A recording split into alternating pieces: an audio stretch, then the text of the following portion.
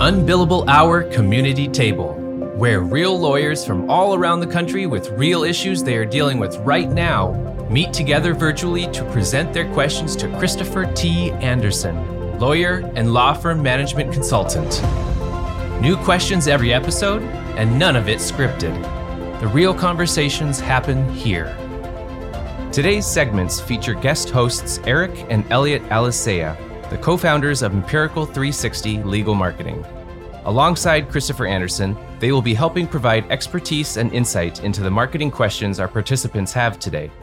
The first segment tackles the question of how to condense the sales cycle. Okay, so welcome everybody. Have a couple of special guests because they were on the podcast, and so they've agreed to be here to answer any marketing questions, or quite honestly, they can pipe in on anything. But so I'll be deferring to them, and then I'll be explaining why I think they're completely wrong. But Eric and Elliot are here from Empirical 360. Empirical 360 helps law firms with attracting new clients. Full disclosure, they work with me. They've been on the show, and I enjoy working with them, and I think they get great results. So with all that preamble, I'll just remind we do this every third Thursday of the month at 3 p.m., and you're always welcome to join. So welcome to the Unbillable Hour Community Table. Thank you.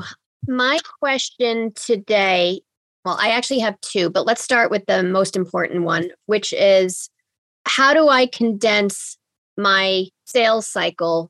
Because a lot of people are saying yes, but I'm not getting the retainers. So people are saying yes, you're sending a retainer agreement, and then the retainer agreements are not coming back. Right. And I also feel like the process is very long. It's a long process. Okay. So I have a certain thought about that, but I'd like to ask our guests to speak to that issue. So getting a yes on the phone, then sending the retainer, and then there either goes to or the retainer doesn't come back for either a long time or at all. What are your thoughts? One thing that I can think of, and then Elliot, you can take over because you deal with this more than probably I do, is at the time when you get them to agree to sign the retainer, I would probably schedule, or even if they say, hey, you know what, I'm going to think about it and I'll let you know, send over the retainer, send over the invoice, I would schedule a meeting to go over their decision. So we get that a lot where attorneys will agree to work with us. We say, just to make sure we touch base again, we can get a yes or no from you. Can we put another meeting on the calendar, even if it's for tomorrow, later in the day? And that way you have a guaranteed date where you hopefully get to the next step with them. And then Elliot, you can give any other suggestions from there. Yeah. To Eric's point, it gives you at least a yes or no, keep following up or kill the lead if they no show you. But when you do it, are you on the phone with them or is it a Zoom? Zoom. So it's at least face to face, and do they already know the price at which you're on that Zoom? Prior to the Zoom, do they know the price, or on the Zoom, they discover the price? On the Zoom, they discover the price.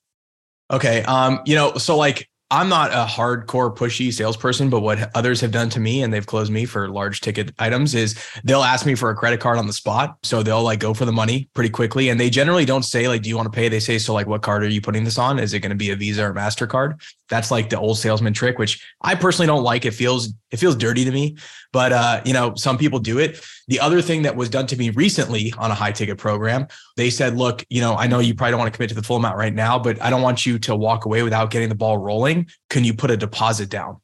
And that actually closed me. So I've seen that work pretty well, is at least get some sort of commitment from them so we can lock in your spot. Because especially you're kind of at capacity. Look, other people are coming in, you build a little bit of scarcity. I want to make sure that we can save your spot on my calendar so your caseload is fit into my schedule. Can we put a deposit down before you pay the full amount? That's not a bad way to at least get a little bit of commitment. And that way you kind of know they're serious. If they can't deposit anything, maybe they're not going to put anything down. So that's been done to me. I've seen that work in other industries, but just a couple thoughts there. So Elliot stole my thunder. That is exactly what I was going to suggest is if you're going to be sending retainers out after you've got a yes, get a money with a yes. And that is actually a change that we're implementing right now as well. It's very, very effective. We take the money with the yes. If the retainer agreement doesn't come back after a certain amount of time, we send the money back. But people will follow their own money. It just is a much deeper commitment than the yes. And they're going to want to start getting value for that money more quickly, which means they're more likely to engage faster. So I was with some colleagues, very well respected, beautiful colleagues.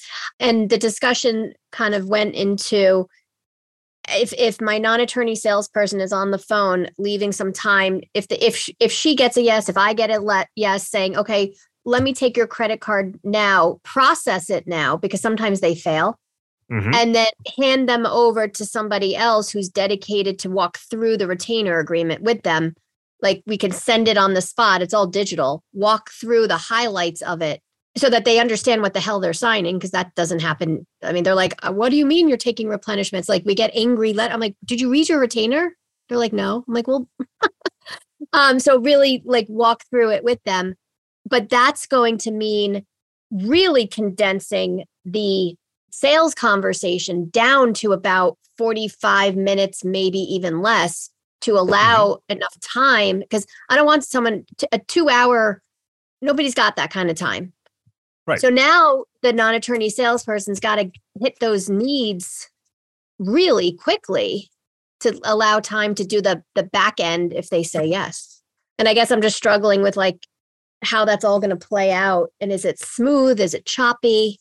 Right. So, or one of the things you might consider is rather than having that extra time to go through the fee agreement, which might feel, I don't know, that might not be a great thing to be doing after you got the yes, is to then go into the details at that very, very moment. One thing that you might consider is when you send the fee agreement to send a video from you walking through the fee agreement, the highlights of the fee agreement. So, hey, you really should read the whole thing, but here are the things that most clients really want to know. Here's how retainer works. Here's how replenishment works. Here's how whatever else you think is important works. That I think can be a big game changer for you. Do you agree, though, even if we can send the retainer, but we should take the credit card and process it on the spot and then send the retainer? Yep. Okay. Yep. And of course, depending on your jurisdiction, you might need to put that initial credit card into trust until they sign the retainer. Yeah. I do that anyway. Good. Yeah. So yeah, that's right. You're taking retainer altogether. So that makes sense. And we still also, we don't let them off the line until I have a tentative meet and greet kickoff call scheduled with them on the spot, and I slide it in tentatively into the calendar. Totally makes sense. And then of course, one thing which you might already be doing, so it may not be the best advice, but when they are pending engagement, continuing to follow up on those as if they're new leads, like with phone calls and text message, because honestly, those are probably more important to work than new leads because they're know your price, they're already committed. So just a call and a text message, especially, again, most people call, but the text message I think would be one of the key things because those get noticed much more than emails and just could be just, the better touch point. Delegate out those tasks that take up your time. Staffy can help you with your legal, administrative, marketing, and even client-facing workload. Hiring Staffy's top-notch bilingual virtual staff means Staffy does the recruiting, hiring, and training for you. Then, if you need a change, Staffy handles it. You get to concentrate on your strategic work. Schedule a free consultation at staffy.cc. That's staffy.cc and get $500 off with code HAPPY24. Find out how TimeSolve fits your firm. With 6 different ways to track time, surely one will fit, even on the go. Or quickly estimate flat fee projects. Batch payments for hundreds of invoices at once with TimeSolve Pay. Getting paid quickly is a great fit. And TimeSolve fits with the other tools you use. QuickBooks, LawPay, NetDocuments, LawRuler, Microsoft, all just plug in. Try TimeSolve free. Get a $100 Amazon gift card when you sign up. TimeSolve.com.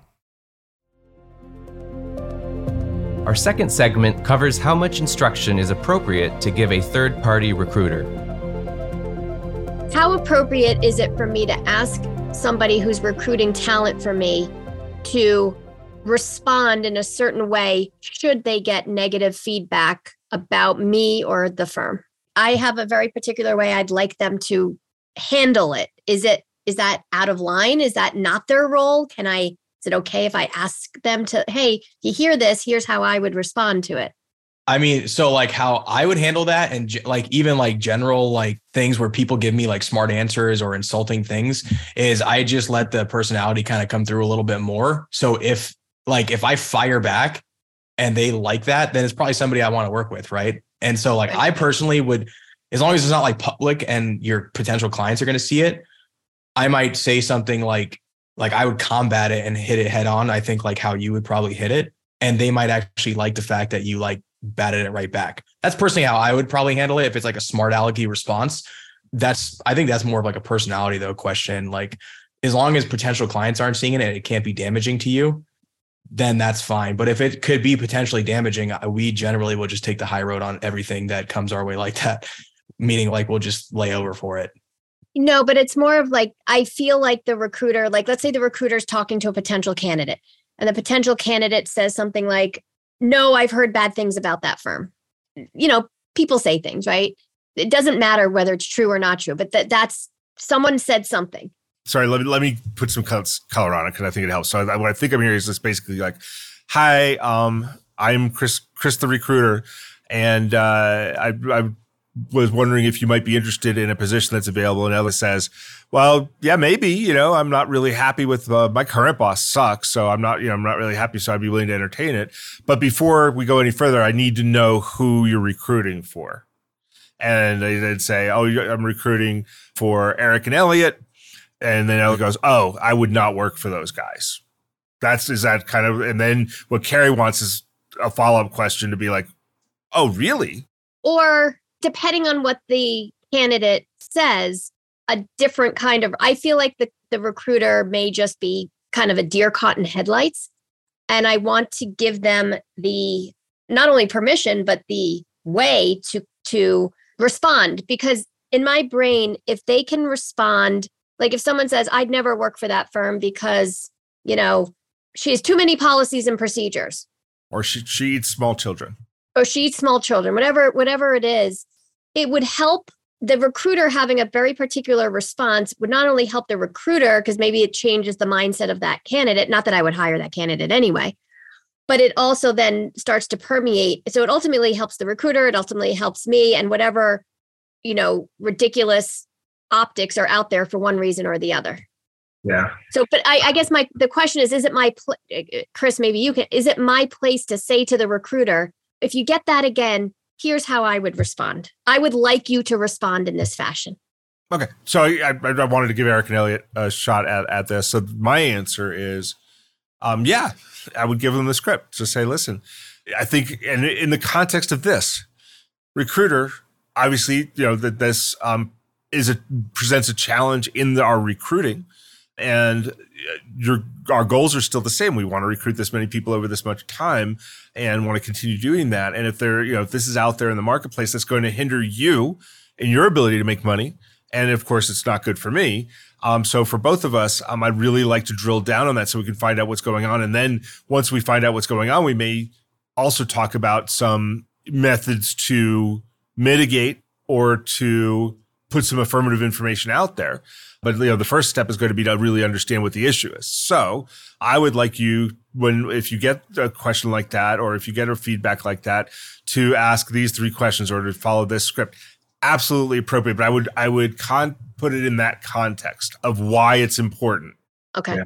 I mean, we have this philosophy for like all vendor relationships. For any vendor, call service specifically, because we get that question a lot, like the call service is messing this up. What can we do about that? I think a call service, any vendor should be managed just like an employee. So giving them feedback is great. And I would ask them, like, what are the specific objections? So you can just have rebuttals ready for those objections. So like, if they're saying that like, oh, we heard that she works us too hard, well, just have an objection in place and have a rebuttal in place for that. So figure out what they are, record the calls if possible, work them just like leads pretty much, record the calls, get the feedback, and figure out what we can do about the bad leads is the way I manage that. Yeah. Without the details, it just sounds like an excuse from the recruiter or whatever vendor as to why they're not performing the way they need to perform. Yeah. And I think like each one of the things, you don't want to argue with the candidates, right? You don't want to say, oh, I don't know who you heard that from. That's nonsense. Most of the good responses are going to be leaning into it, going like, oh, yeah, it is true. There are a lot of policies and procedures because we find that, our clients really like the consistency of service. And the lawyers that work here and are happy really like working within that system, and so we understand that some people, probably people who didn't work out might be saying stuff like that, but it actually is a positive, not a negative. I'm making it up. It's a PR spin. Okay. Yeah, I mean, the alternative, if she eats small children, you go like, well, yeah, that's how you make gingerbread houses. But, whatever works out. Who doesn't? Yeah. Who You doesn't? don't? Seriously. Law Clerk's nationwide network of talented freelance lawyers is trusted by thousands of law firms. Solo attorneys and firms can get help with project-based work and also ongoing work via a subscription. Sign up is free and there are no monthly fees. You only pay when you delegate work. Plus, Law Clerk has a new app for your mobile device to help you manage the work you've delegated while you're on the go. Be sure to use referral code UNBILLABLE when you sign up at lawclerk.legal. Nearly 80% of people search for lawyers online. They visit websites and check reviews. If your site doesn't appear in the top search results or it presents poorly, you risk losing clients. That's why you must know how your firm stacks up on Google against the competition. See how your reviews impact clients' decisions and how you can get better results from your site. Get an unbiased marketing performance report in under a minute right now at Grow Law Firm. And that's growlawfirm.com/unbillable. Once again, growlawfirm.com/unbillable. For our last segment, a lawyer wants to know the best way to market their niche practice. So my question is this. I have felt for some time that I have advice that would be helpful to people that I want to share with the world, but I don't want to do it just for an intellectual exercise. I want to do it for marketing purposes. So I would love to hear some suggestions about, so we have two basic channels, direct to consumer and lawyer referrals. So for the lawyer referral, I had thought about writing something that would be more textbook oriented, which would be, the complete text guide to Texas medical malpractice or something like that, which would, for people that don't know us already, would establish us as the Texas medical malpractice experts.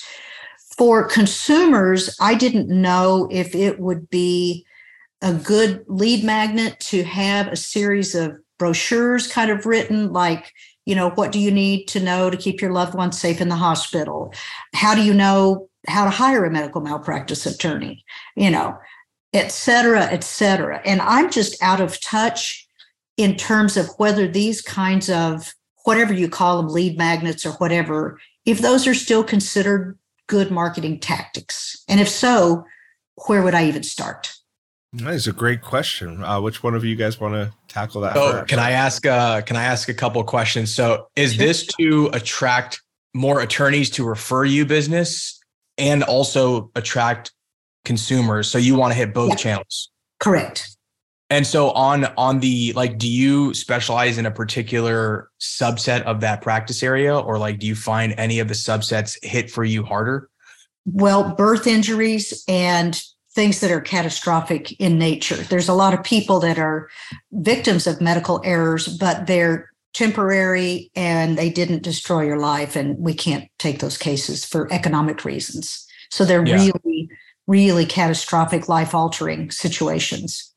Yeah. So on the D2C side, right, that's a little bit more straightforward just because there are going to be people in your audience. And what I would recommend on that side, especially because I actually had an experience with this, it didn't actually pan out to where I needed to hire a lawyer, but my son was in the NICU for 3 months and his nose started to erode a little bit. And so that was becoming an issue, right? Perhaps it could be something, but if you talk to a very specific audience on those lead magnets, so it just can't be medical malpractice, right? It has to be something like your baby in the NICU, did this happen to their nose because they use prongs instead of whatever, right? It has to be really specific to catch that person's attention. And immediately, if you're that specific, it's going to establish you as a category of one expert because nobody else is going to be that specific. So that's one way to go about a lead magnet. And then it would be the same thing for attorneys, right? How specific or how could you demonstrate really niche level knowledge to where they're like, wow, she's clearly got this squared away. I need to go to her. So whenever we've done lead magnets for ourselves, whenever we display really niche specific knowledge or we can display that we really know what we're talking about, it's a whole lot better than just like medical malpractice in Texas, right? Like, how does the personal injury firm who's only done car accidents get into birth injuries specifically, or even more specific than that? So I find that the more specific you can be with that type of marketing, the results are going to be 10 times better than just broad like medical malpractice, right? It has to be really drilled down. And that is a lot more work, right? Because then you got to do like birth injuries in the NICU. And then you have to do like what happened when you got a C-section and you were whatever. Like, you have to really talk to somebody specifically, but it's immediately going to build trust in like half a second because you spoke to a very specific person. So I don't know if that answered it all the way, but like, that's a good starting ground. No, it's incredibly helpful. And just a quick follow-up question is the print medium and not just making it filled with search terms, but incorporating some SEO and all of that to promote it. Is that the way to go? Or is it a podcast? It would depend on where your people are. So like, to go back to the NICU example, because like I lived that for 3 months, right? If I had flyers, and they're probably not going to keep flyers in there to get sued, right? The NICU's not going to, but like if you had a bunch of NICU moms hanging out in a spot or like on a Facebook group, you want to kind of go where your audience is. And so you have to probably figure out where they're hanging out, and then you can hit those areas. And that might be Facebook, in which case it would be digital. It might be print if it was like a nursing home, for instance, like the family's all hanging out in the nursing home, or they're frequenting areas around that you could technically geofence. So you would have to figure out where they're at, and then that would kind of determine your medium. But the lead magnet could be the same essentially in all those different mediums. It would just be distribution of the lead magnet or of the topic, or to establish yourself as that person. Like for lawyers, right? An easy thing would be like hit the How to Manage Facebook group, and they're all in there, right? You have your target audience all in there, and you talk to a very specific subset of that audience. It's going to catch their attention. The rest of them, like family lawyers, are just going to breeze right by it because they don't care about medical malpractice. But the people that you are hitting, if it's a really dialed in message, is going to attract those people and pull them out of that broader audience. Yes. So it just depends on where they're hanging out. Yeah. But when you speak specifically, even if you ran Facebook ads to the entire United States and you said NICU moms, big bold text, all the NICU moms are going to get their attention called onto that. So calling out your audience helps, even if it's in a broad pool of people. Also, the nice thing about digital advertising versus print as a starting point is you can test a lot of things really quick and kill them really quick, whereas going through the process of creating the print, creating the creative can take a little while. So you can throw out like, let's say 5 to 10 lead magnets on Facebook, because that's a good testing ground. Promote those, whichever one's kind of your unicorn ad and takes off. That's the one that you double down on. Use that for print. You syndicate that on your blog, YouTube, all those different places. So again, it's probably not going to be you create one lead magnet, that first lead magnet hits. It'll probably be testing. And at least with digital, you can test much faster than you can with print, and with also more confidence just because of the tracking that you have. Yeah, that's a great point. To double down on that point, it's called like just-in-time marketing. So to force yourself to do it, you schedule a live webinar. And now you got to show up for that webinar. You got to have something to talk about. And the webinar, if you did a live webinar on, I'll just go back to the NICU example, right? And that thing knocks it out of the park. Well, now you have your exact framework of how you're going to branch it out into a bunch of different things. Like, for example, what we did a while back is we were really into probate advertising, and I did a webinar on it, and that webinar hit really hard. So I created an ad, then I created a book, then I created a whole bunch of things around just one topic that I found hit on one specific avatar. And so it helped us really dial in that messaging. And like Eric said, digital is nice because you can create 10 ads in 5 minutes, and whatever gets the most click-through rate is going to give you that feedback immediately, versus like a TV commercial could take 3 weeks to put into practice. So fabulous. And you just promote the live webinar on social? Yeah. So like you could just run like a Facebook ad, or, wherever your audience is. Again, you want it like, so if it's B2B, like attorneys, Facebook is great because you can go into Facebook and say, hey, job description attorneys. And then you run the ad to attorneys, see who responds. So yeah, definitely. I think another good testing round for the B2B side is a Facebook group. So if you create a Facebook group for medical malpractice attorneys, you author that group, you encourage people to post in there. I think that'll be good because then you can constantly post in there and see which of your ideas are being well received. Like if you make a post about, adding it on for like money, or adding it on as like a complimentary service, whatever you do in there, you can at least get feedback really quick, because Facebook is very heavily geared towards groups right now. Whenever you post in a group, almost everybody sees it. And like my timeline is now filled with group content. So just getting on board with that, I think would be a good way, again, just to test. You can build that group, nurture it, see what the interest is, see who's joining. And, it's pretty minimal amount of spend to actually promote a Facebook group. But we wouldn't want other med mal lawyers joining because then they'd be competing for the same people. Would it be for victims of victims group? So, yeah, you can have a victims group and then your B2B one where you want to track like the attorney referrals. So you can have 2 separate groups for your different priorities. Yeah. I was thinking I want to do a for general personal injury lawyers that think I can do a med mal case. How hard can it be? The one I want to do for them is so you think you can handle a med mal case? Fine. Come here and I'll tell you how you can do that without losing your law license. And then I'll lead them to the ultimate answer, which is, hell no, I can't do this without risking my law license. Yeah. I think that's a great way to go. I noticed, Eric and Elliot, when you were kind of going through some of the places to be and you were talking about B2B, you did not suggest LinkedIn. So I wanted to just kind of put that out there, why you didn't, and or whether you just forgot and you think it's a really great idea. So for ads on LinkedIn, or if you have a really strong personal network, then if you have a strong personal network, great. Generally though, like on ads on LinkedIn, the messaging is not it doesn't move over from Facebook to LinkedIn as well. So like I've had ads on Facebook that have done amazing. I take them over to LinkedIn, the exact same ad, creative, attorney audience, and it doesn't do as well. I think a lot of attorney pages on LinkedIn are managed by like staff or companies. And so I don't know how active they actually are there, unless again, you have a strong personal network. And LinkedIn, I kind of view as like, it's like when you go to a trade show and it's like salesman against salesman. It's like, just buy me. So like, if you're a marketer and they kind of smell marketing, I don't think LinkedIn is as good. Your benefit though, is you're an attorney.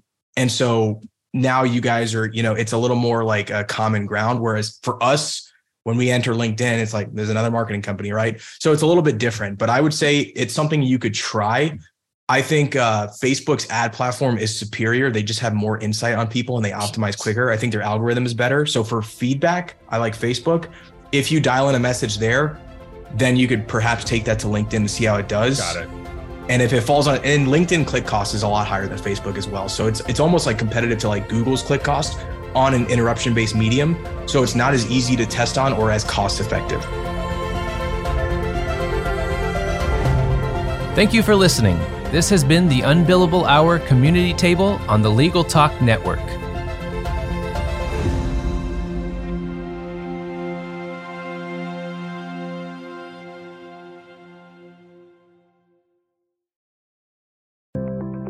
Learn by doing with Practicing Law Institute's award-winning on-demand interactive programs.